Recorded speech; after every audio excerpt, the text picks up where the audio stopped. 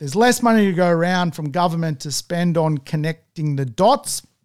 So if we're going to invest, we want to go to future suburbia with the dots already committed to and connected, or functional suburbia or aspirational suburbia if we can afford it.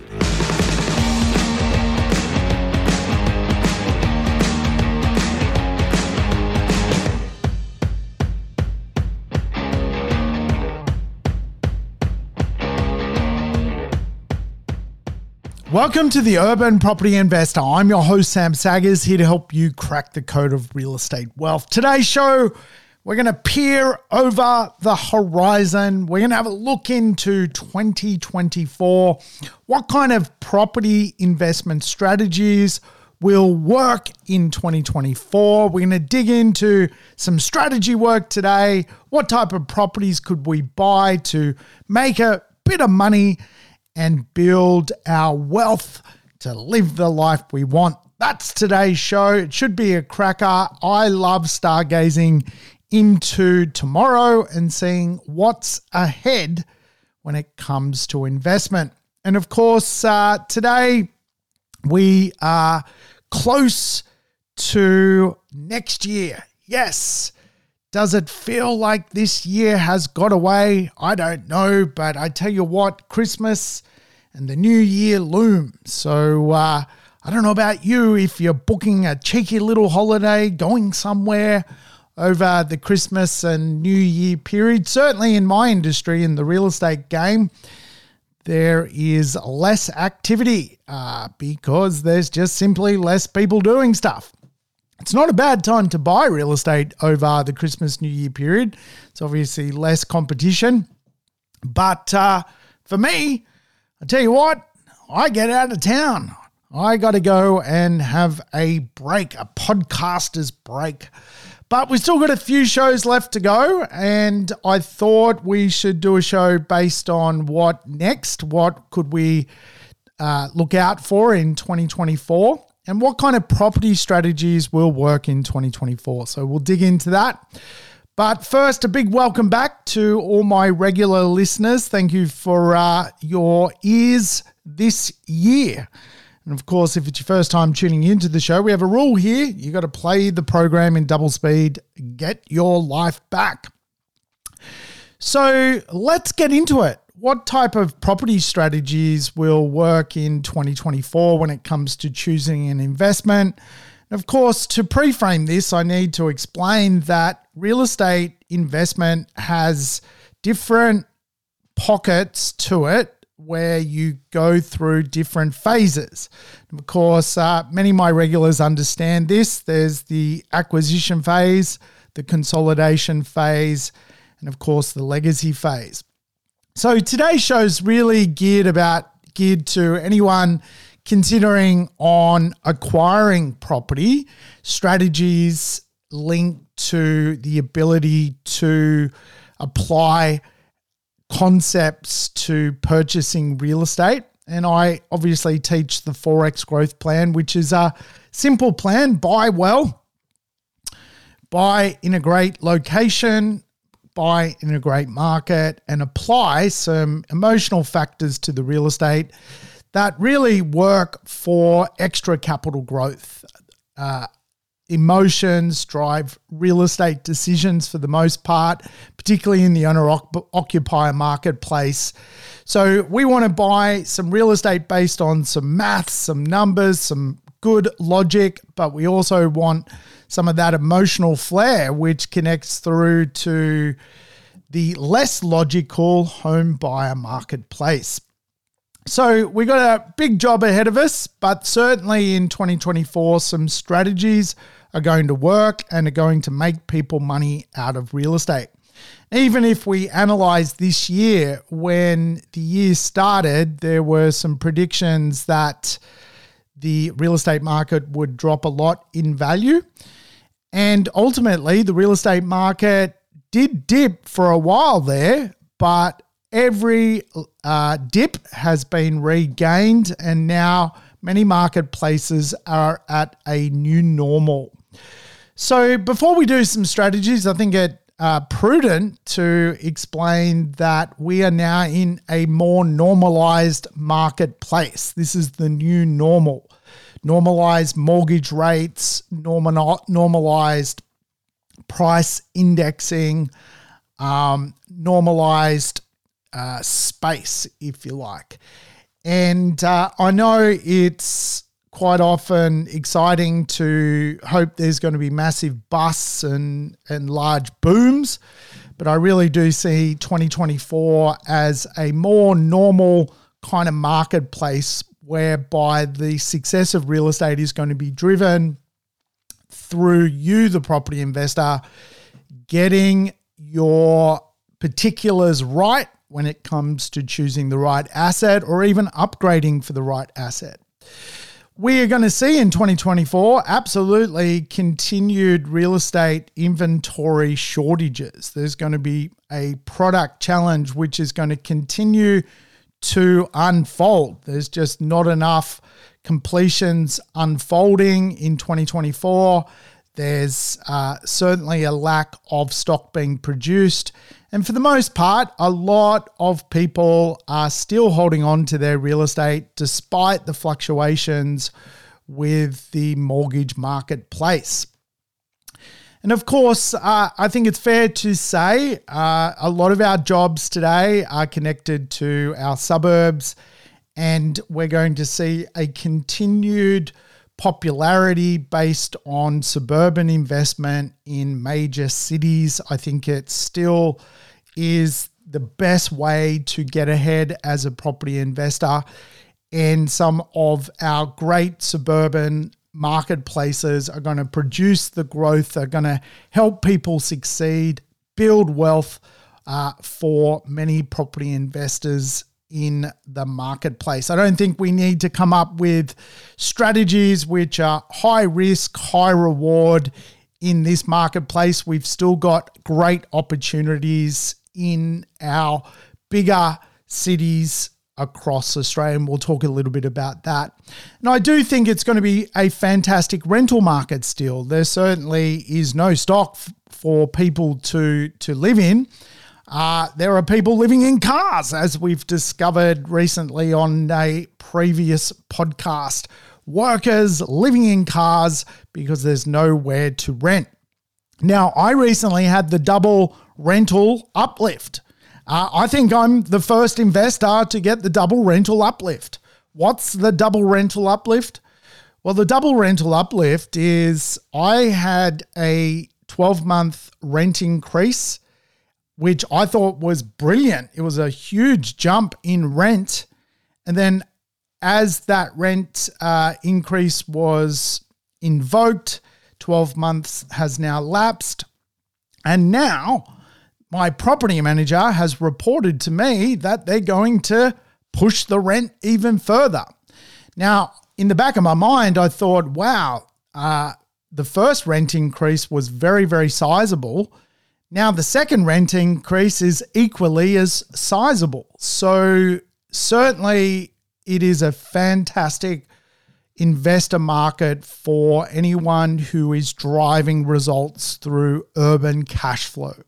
Now, I'm a big believer in urban cash flow. I've seen my own portfolio go to positive cash flow from buying suburban and urban properties in the right locations, geared around the right type of tenant market with the profile of the ability to pay for much larger rents.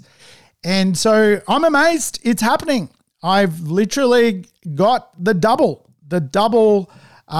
rental rise. And so in early 2024, that property I'm referring to, it's going to get its second year in a row sizable rent increase. And I think that will be certainly the case for other property investors with the right assets in 2024. There's just simply a real lack of product out there in the marketplace. And of course, the sooner you can get those rent increases in, the better off you're going to be, because less money coming out of your back pocket.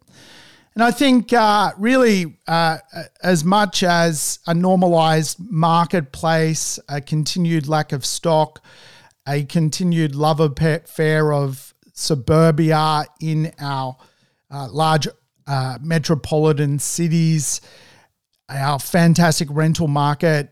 I mean, I would say as well, the right infrastructure and amenities are going to attract investors, home buyers. These are the types of things that I think are going to be very, very successful into the future. And, I would say the country is going to go through a amenities gap. Yes, an amenities gap. The cost to deliver construction projects is very, very high. And certainly, I think for a lot of government, they are going to park a lot of amenity upgrades in our urban world, simply due to the cost to deliver those urban upgrades.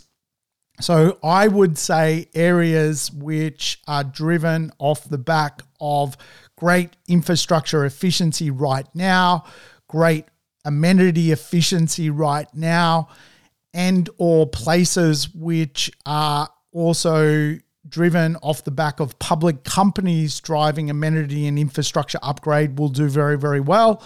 And other areas will spend a few years just not getting those upgrades. So we could actually be in for a little bit of urban decay in certain suburban suburbs. And so I'm very mindful of the right suburban archetype that I'm investing in. And I've probably explained this before. There's actually 7 urban or suburban archetypes. There is historical, which is those historical suburbs with beautiful architecturally inspired turn-of-the-century houses in them. And they are great places to invest. And I think continuing investing in those areas, people will do very, very well. The challenge for a lot of get-started property investors, they simply can't afford those areas. The second archetype, if you like, is those character suburbs, which again, a little bit like heritage suburbs, just beautiful, larger character homes, leafy neighborhoods, pretty streets. You can't go wrong as a property investor putting your foot into those suburbs. Again, the challenge for many people to buy in those suburbs is price. The aspirational suburbia is, for me, driven by belts, school belts, sand belts, green belts, ed-med belts, and cultural belts. Aspirational suburbia is a great place for people to get their money into as a property investor because, again, infrastructure rich, amenity rich, and with the cost of providing new amenity, upgrading amenity, I think these areas just hold their own regardless and already are so amenity rich that they also make great places to invest. Quite often the housing market is a bit challenging for people to invest in those areas, but I know there's still possibilities in smaller townhouse and or apartment investment into those suburban landscapes. And of course, functional suburbia, those good upper middle class, functional suburbs, great infrastructure, great level of localized amenity, make a lot of economic sense to buy in, as does future suburbia or renewal suburbia, basically suburbs which are going to be fast-tracked, are part of the state government's infrastructure growth plans where there is large public and private investment into the great new future suburban world. And in some respects, I know leapfrogging suburban areas which are run down and buying in future suburbia is making people a handsome amount of money. Why?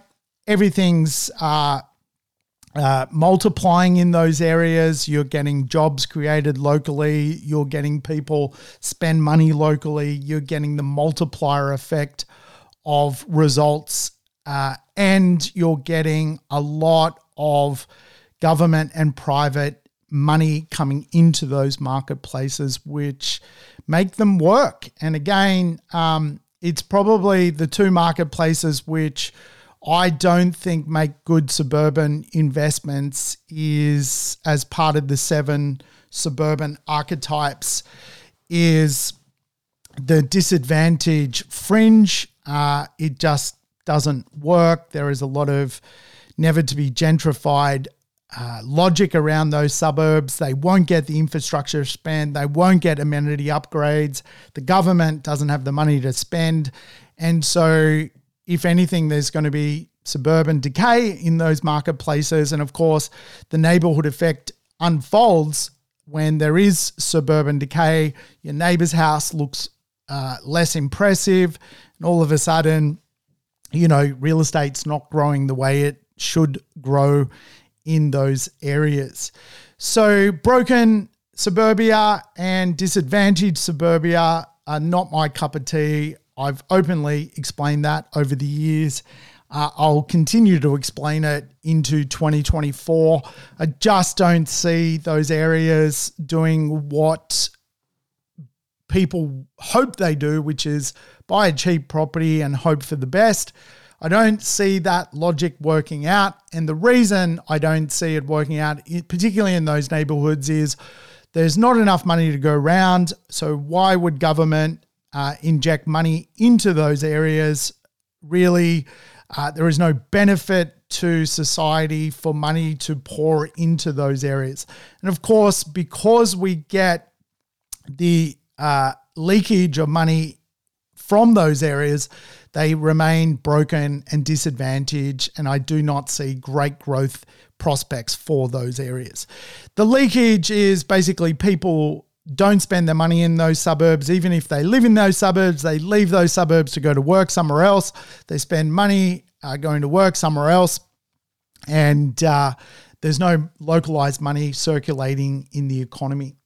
So suburbs are just localized economies, and I think there are roughly about 60% of suburban places which are going to do very, very well, 40% which will be laggards and just not on the radar for public works upgrading, amenity upgrades, or infrastructure upgrades. So I'm going to follow the better marketplaces, and really probably for most people I deal with anyway, who tend to have a mid-range budget, $600,000-$700,000, that kind of money. It's really functional suburbia, aspirational suburbia, or future suburbia, which is really the benefit of 2024. I think that's where the smart money will go. That is for sure. And of course, there are buying patterns to support that logic. Probably the two big buying patterns which are unfolding at the moment. One, we have the baby boomer marketplace that live in, traditionally larger homes, navigating their way to those more aspirational suburbs where they can, get lifestyle benefits off the back of them. The sand belt, the blue belt, the green belt, and ultimately, getting into a smaller home, townhome style, villa style, apartment style, luxury apartment style. These are all some of the supportive buying patterns, if you like. And of course, millennials, who make up the largest cohort of demographics today, are without question still going through family formation, which means that they themselves are looking for more space, spatially exploring new suburbia, aspirational suburbia, and functional suburbia for their family formation home. And of course, this is what is driving a lot of current demand, and real estate is a demand-led sport. And as we know, there is a lack of supply and a lot of demand. So what can you do in 2024 knowing all of these signals that there is money to be made in the real estate marketplace? Will there be a massive boom? I don't know if there'll be a massive boom. Are property prices increasing? They are. And of course, I guess if you're sitting on the fence, it just costs more later to play the game. Obviously, there could be a little bit of normalizing of the mortgage rate. It could come down a tad, which most experts agree at some point in 2024 and through 2025, we are going to see a mortgage rate drop. And really off the back of consumer confidence and sentiment. And of course, if we peer around the world, there's certainly other major OECD countries which, starting to see a nudge on higher unemployment, a nudge on less confidence, and that's pushing rates down. So investors tend to love rates dropping. It's just the way it is. It's always nicer to own investment properties when you're not pulling out so much money out of your back pocket, and you can continue to live a frivolous lifestyle. Most people don't really like the pain of, not having too many pennies in their back pocket. It certainly creates certain scotomas for people. So I think we will start to see the interest rate burn slow. But what kind of strategies can we invoke in 2024 if we are going to play the game? Well, the first strategy is always a controversial strategy to talk about, and it is to use buying off the plan and jump the interest rate hump. Yes, today you can go and find real estate which carries a 2 to 3 year time frame before it's complete. And you can use the concept of putting down a deposit, 10% deposit or 5% deposit on a property, controlling the real estate behind that property without paying the mortgage and delaying essentially the settlement while the real estate gets built for a period of time.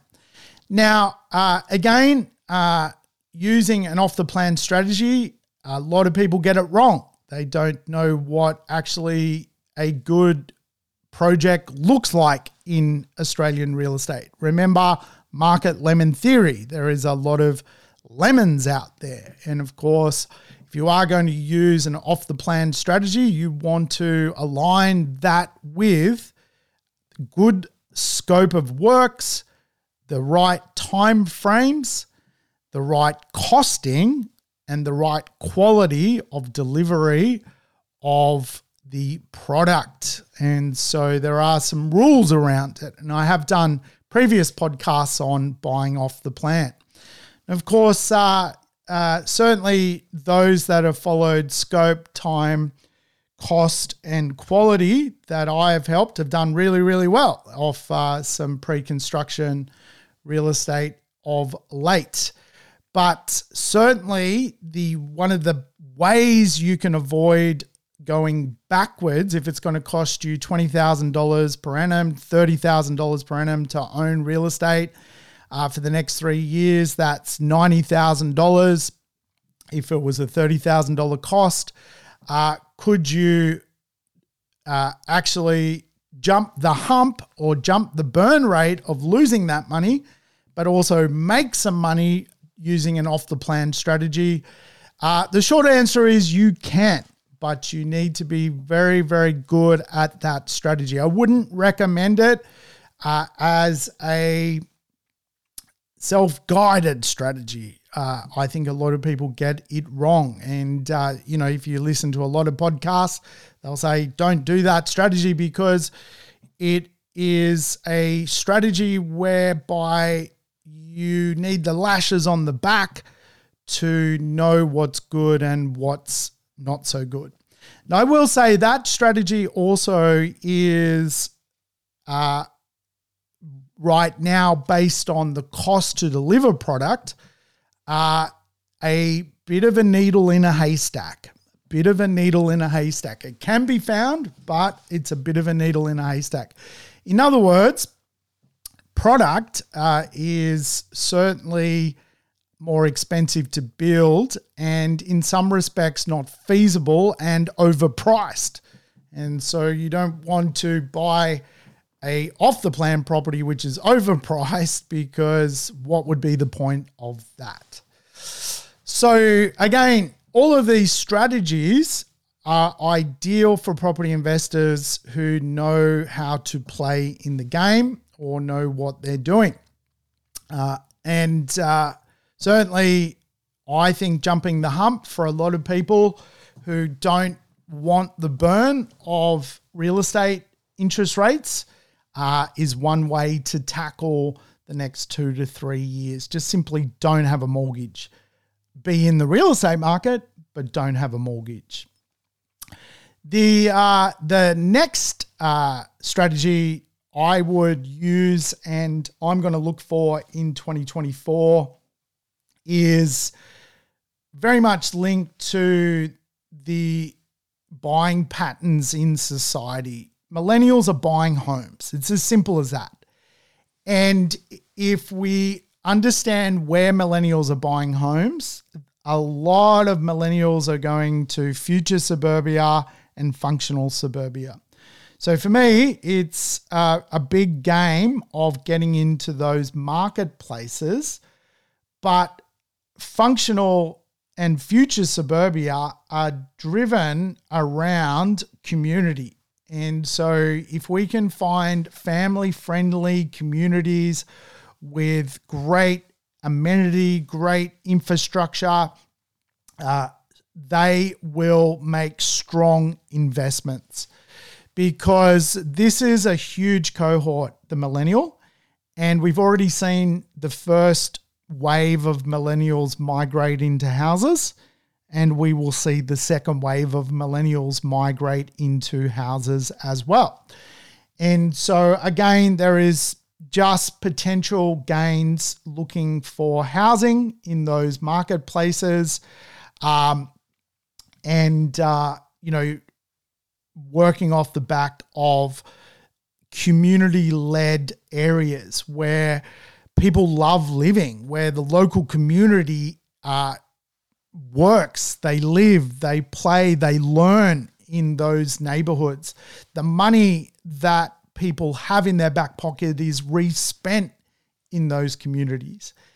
And really, from a strategy point of view, it's establish houses in those communities or building a house in those communities is really the strategy that I'm going to do in 2024. And I think it's makes so much sense. There are some growth areas and sometimes, again, growth corridors get a bad rap because, they're not the,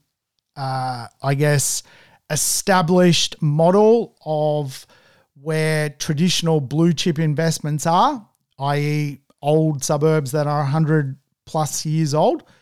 But, a lot of millennials are playing a different game to a lot of property experts that, have a Gen X or baby boomer logic. Like, they are just playing a different game. And when I speak to a lot of millennials, they openly say they're investing differently to, us old wise foxes. And so I like listening to them and understanding what actually makes them excited. And really, the model that they love is community-led land areas. All about community. Great schools, great local shops, money being reinvested in the local community.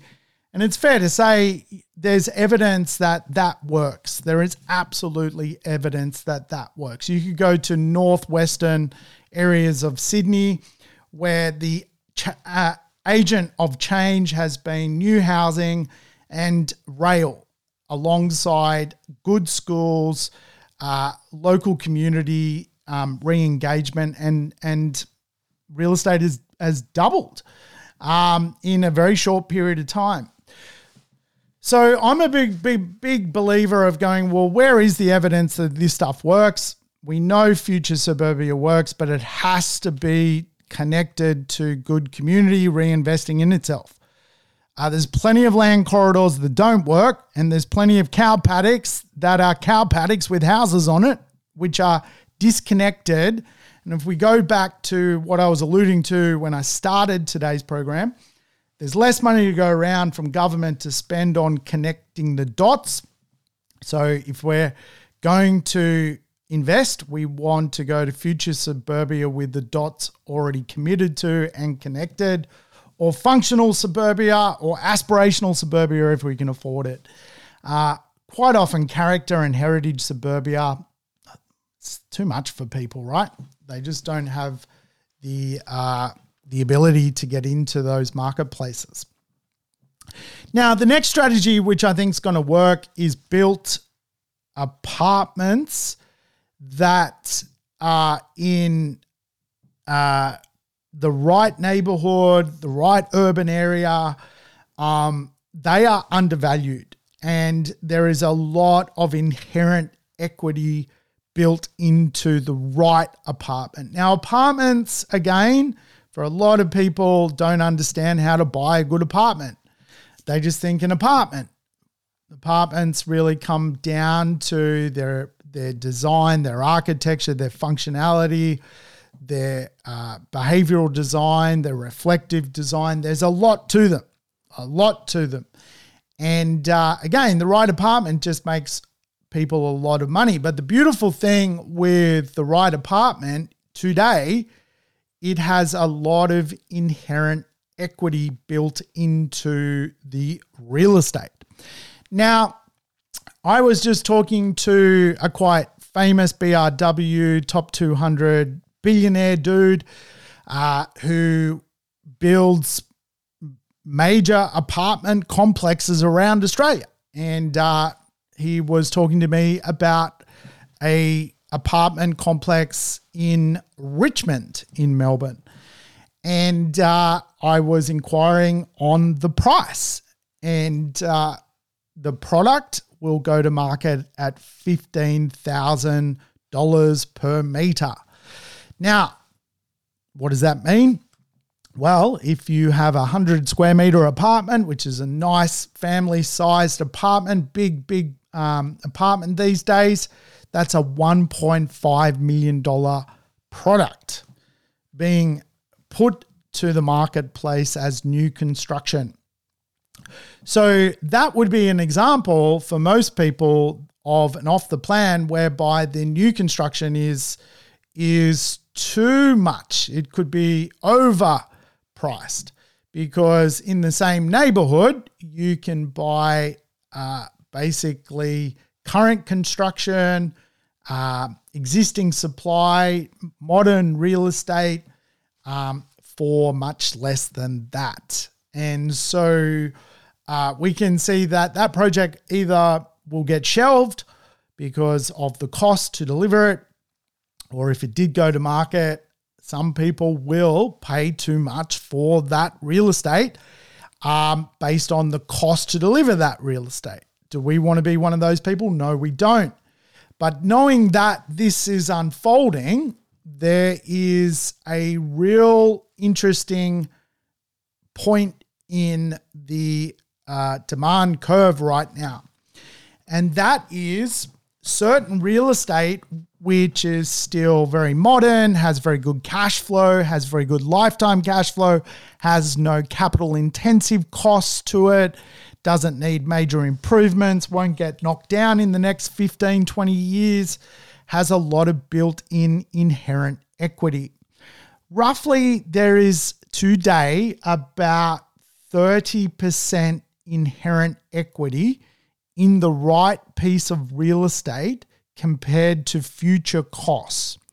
Now, I recently attended a summit in Brisbane with the Lord Mayor of Brisbane, and he was asked this question: how does the city build the supply it needs to build, given the cost to build something and the maths of a lot of new construction is disproportionate to what is under construction or what is recently completed or what is secondhand. And his simple answer was the secondhand, under construction, and what is complete market is going to rise in value over 2024 because it needs to rise in value. And he was almost indicating to me that he knew something we did not, that marketplace will rise in value because the only way to unlock future supply is for the price of the established supply to fundamentally rise in value. I've seen reports from economists on this, that this is potentially a real thing in 2024, that we will see the basically current stock levels start to rise to try and get closer to future cost levels of product. And so the argument to that is, well, someone needs to be able to afford it. Can people afford real estate now? Well, probably not. Can they afford it if prices go up 10 or 20%? Well, again, it'll just get harder and harder for people. At some point, leverage itself will be the conversation, and really all you can do is lower rates to liquefy the marketplace and or change the amortization rate of how money is paid back. So if you want to make some money, certainly jump on current supply, because the future supply of certainly apartments is very, very expensive. Hence why when I was talking about using an off-the-plan strategy, you've got to be very diligent, because a lot of product won't work, and 9 out of 10 off the plans won't work. You want the 1 out of 10 that does. And so why would that work and the others don't? We could spend hours here talking about it. But for a lot of product, a lot of land sites, a lot of developments, they were approved in a different cycle. Some developers buy today and develop today. Some developers buy 30 years ago and develop today. So there are all sorts of ways that the maths works in real estate. It just takes a little bit of skill and a bit of knowledge to understand the market lemon versus the flight to quality space, which is what we ultimately want. So buy an apartment. It's got a lot of inherent equity in it. If it is modern, if it is run down, it's got no equity in it because it's not connected to new supply whatsoever. You're just going to have to spend capital costs on that. Probably have an annoying strata meeting on something. The next thing you can do in 2024 is use the reversion of the mean in a marketplace. Yes, mean reversion per a marketplace. And really the idea of mean reversion, if you're not familiar with it, and it's something a lot of commentators talk about in property these days, is that you use the concept that if a marketplace has had very, very good growth, then maybe it's going to mean the next phase of that marketplace is a lack of growth. Whereas a marketplace that has had subpar growth for a long period of time may actually be followed by a period of very, very good growth. And so what we're looking for is, in a cycle, certain ways to analyze the cycle. And so if we go back and we explore what marketplaces have had a lack of impressive market growth, really over the last 4 years, two marketplaces do stand out, and they are Perth and Melbourne. Both Perth and Melbourne have had a pretty good 2023, in particular Perth, but certainly both marketplaces have had about 5 years of lackluster growth. And because they've had 5 years of lackluster growth, one good year is not going to make up for those 5 years of lackluster growth. So the concept of mean reversion is you may actually get some very good years of catch-up growth in those two marketplaces. So a buying strategy in 2024, if you like, is to consider the mean reversion marketplaces, to use them to your advantage. A lack of performance could actually mean a opportunity for current to future performance. It's kind of a model which will potentially unfold in 2024. Probably a strategy which will be a cracker in 2024, in my viewpoint, is to use those character suburbs to make money. Obviously, our bigger cities have beautiful suburban areas to make money from. As I alluded to, the 7 suburban archetypes, you've got your heritage and you've got your character suburbs, which are usually in those inner middle ring areas where housing is in short supply. And because you will never get an oversupply in those suburbs, if you can afford to reach into those suburbs, you will do very, very, very well. And in some respects, we now frame this as a double cycle strategy. Quite often property investors are obsessed with building, 5, 6, 7 properties. And the argument is, why not just grab one really standout $1 million plus asset and get a higher rate of capital growth on that asset because it's in shorter supply and in a more affluent area, and watch it double faster. And because it doubles faster, it will double a second time faster because it's actually got the right set of mathematical logic around it. So in other words, you buy $1 million property in a cracking neighborhood. You watch that $1 million real estate double in 10 years to 2 million. Then 10 years later, it's doubled from 2 million to 4 million. The double cycle scarcity strategy. Now, again, I was looking at my client base currently, who can afford what over the next 90 days. I've got, I think, out of, over 40 people I'm sort of working with through our team. Man, 2 people can do the double cycle strategy, which is sad because I would love everyone to do the double cycle strategy. But most people that I'm working with, unfortunately, can only borrow a certain proportion from the bank at the moment, and that's like $500,000, $600,000, $700,000. But the double cycle strategy is a good one, even if you just learning it for the first time.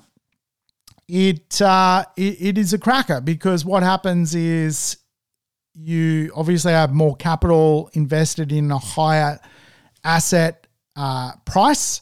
Being in that example I just alluded to, $1 million, that becomes a $2 million asset in 10 years. That becomes a $4 million asset in 20 years. Well, that could be a goal because you get an accelerated growth rate and obviously a more blue chip asset. So for a lot of property investors, they may upgrade to that. So it's still good to use that conversation for many, many people who are hearing it for the first time. Certainly, if I end up speaking to a person who is capable of dropping a mil 1.5, that's the model. That's the model.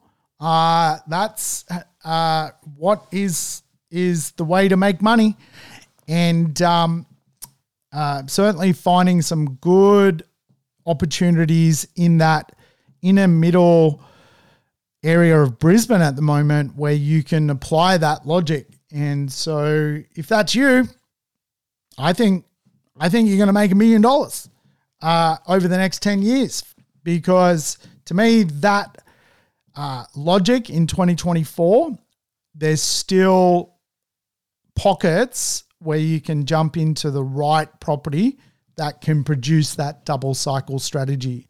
So I'd be using that if I was you.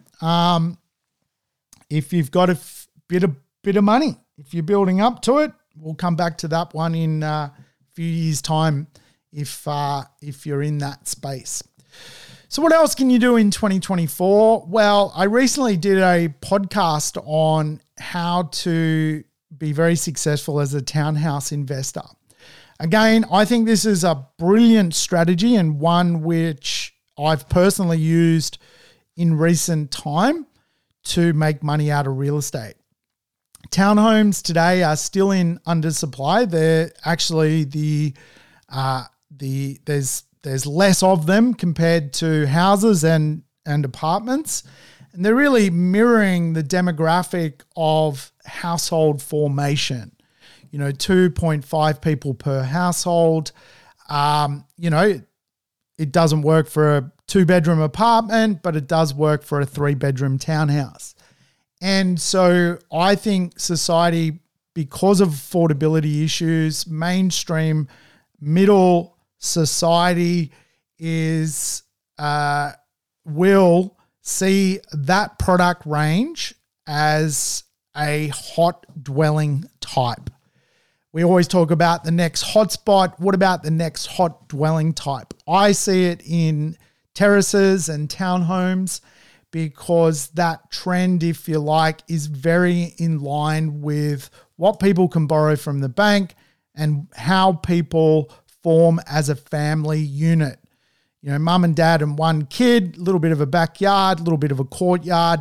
But again, you probably want to listen to the full episode of how to buy a townhome. I've got a model, an evidence-based model that works, which is nice design townhome, good level of functional suburbia with a decent level of tight supply.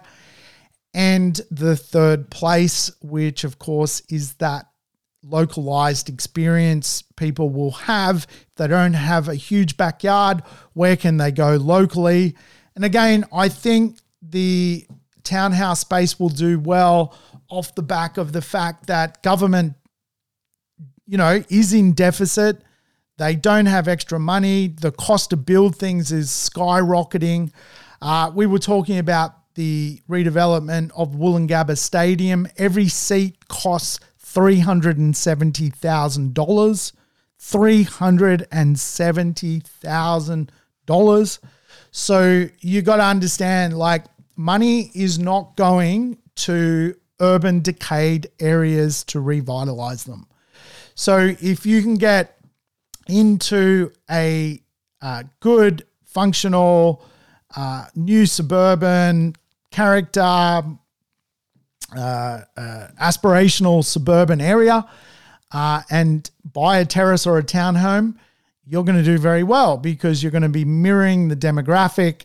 I work on a model which has worked for me. It's made me a lot of money over the years, which is simple. You take a stylish townhome, add a good local level of restrictions of supply, and you add the third place equals profit. So go back and listen to that episode. A lot of people can afford townhomes, which is the other thing from an investment perspective. So I think it's a hot product type. I'd be definitely taking a look into that in 2024. And of course, when it comes to the concept of gentrification, it is a way to grow your wealth. There are inner urban areas which are still gentrifying, which will become marketplaces, which again are just more popular into the future. There's always a new popular place that stands out from the crowd. And when I look at some of, I guess, the hot peaks of suburban areas to become more and more popular, I love considering the work of John McGrath. I've had a look at some of the media articles around his hot picks, and I would purport that they are gentrifying. Certainly the ones that I know of, that he's recently reported, your Point Cooks, your Spotswoods, your Ascots, your Flemingtons. These are places which, again, are just going through further and better revitalization. So there's a few ways to jump into 2024, and of course, suburban investment by looking at local gentrification is a way to play that game. And again, I'm a believer that local gentrification is also driven off the affordable and livable supply and demand gap, which I've talked about many times, but that's how it works, right? Like if people can't afford the top end of town, they don't want to live in the bottom end of town, they've got a decent budget, what suburbs are central, they have good transport, they're mobile, they've got a good standard of living, they've got a nice community, and the maths works. Where are they? And, how do I get involved in those areas as an investment person? I think sometimes property investors get this model in their brain that everything is macro. You invest in Sydney, you invest in Melbourne, you invest in Adelaide, Perth. But actually, real estate is very local. Local factors determine the rate of growth.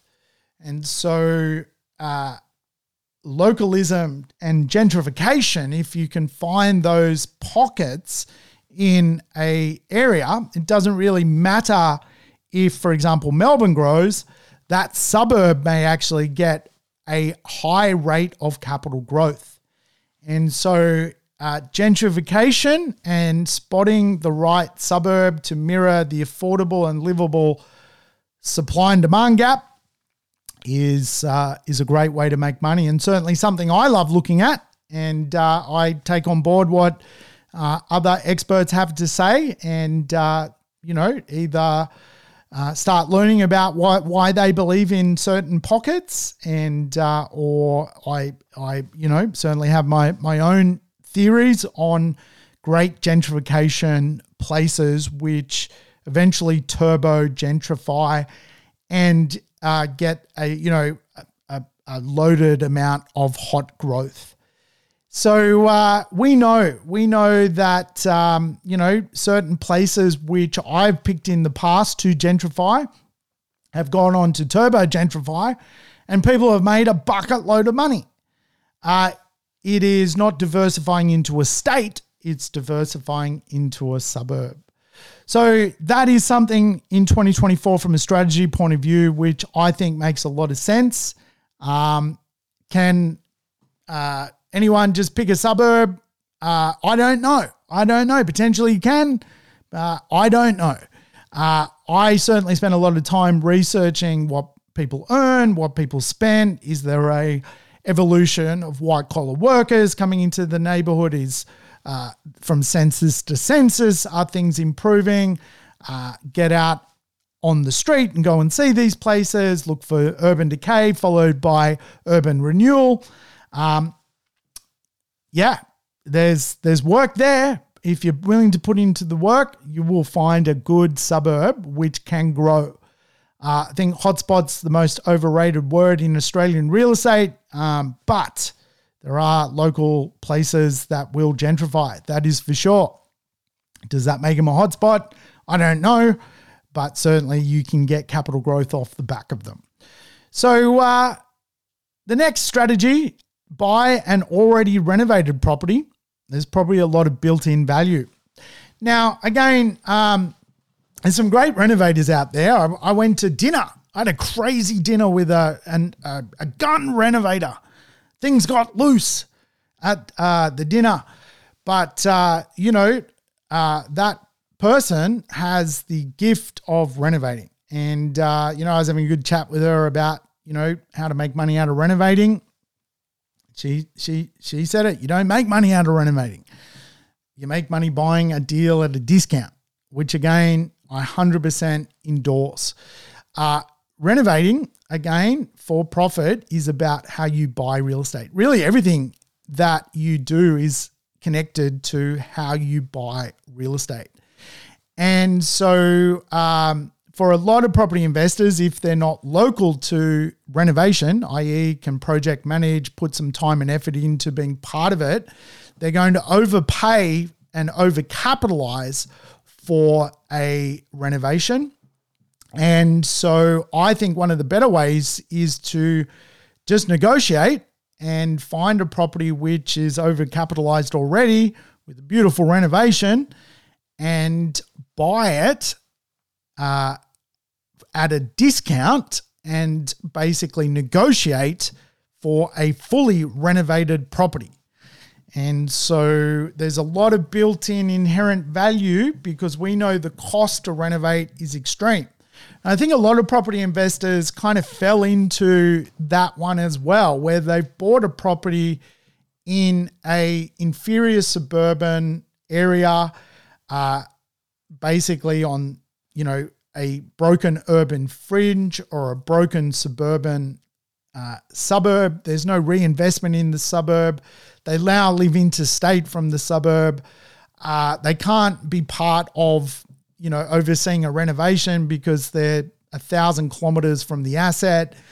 And the cost to renovate the asset actually would lead to an overcapitalized asset based on the income potential of the real estate.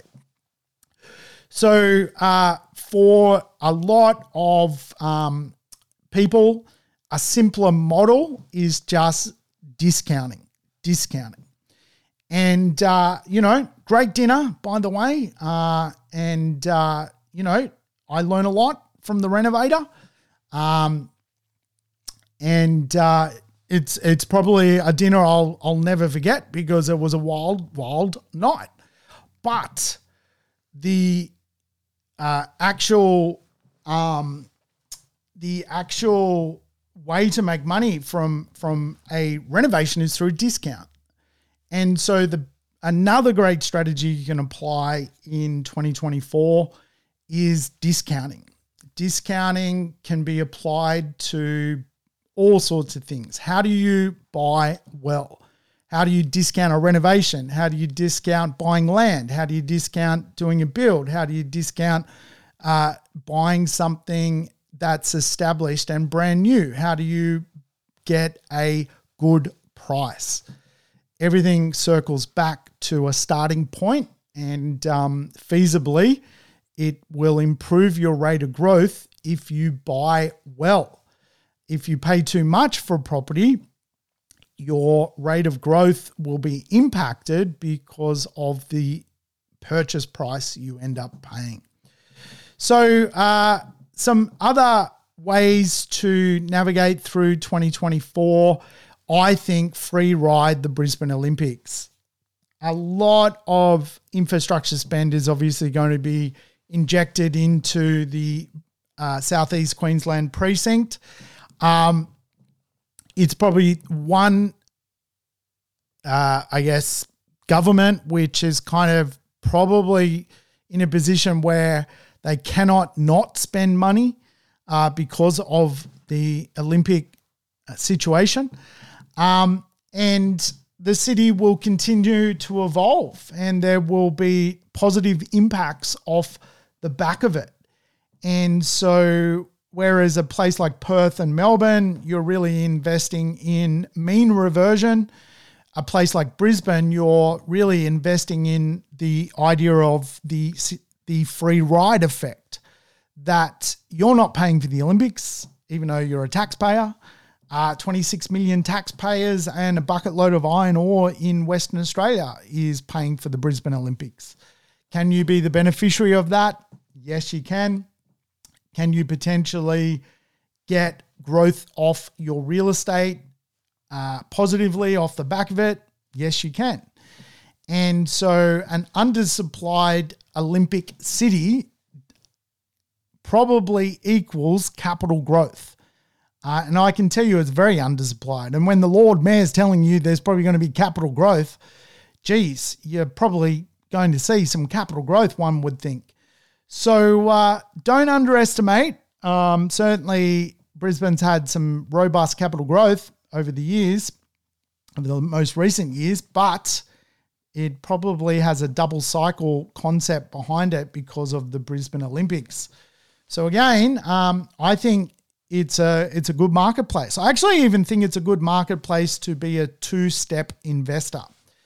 Now, I recently did a podcast on, basically trying to make money if you don't have much, and then using that money to reinvest in better assets later. I mean, one marketplace to apply that logic is the Brisbane marketplace. Why not buy some real estate in 2024, 2 years before the Brisbane Olympics, offload it if you've made a gain, if you've bought well, and upgrade your asset base, consolidate your asset position. Obviously, there's a crystal ball associated with that comment, but, very much this is the game we play. We got to hustle. We got to make money. Sometimes we've got to think differently. If we're a millennial, we've had different circumstances to a Gen X. If we're a Gen Z, we're completely going through a different set of economics than the baby boomer marketplace. So there's work to be done. And I think in 2024, I would not underestimate co-investing with someone else. Real estate values in Australia are not inexpensive.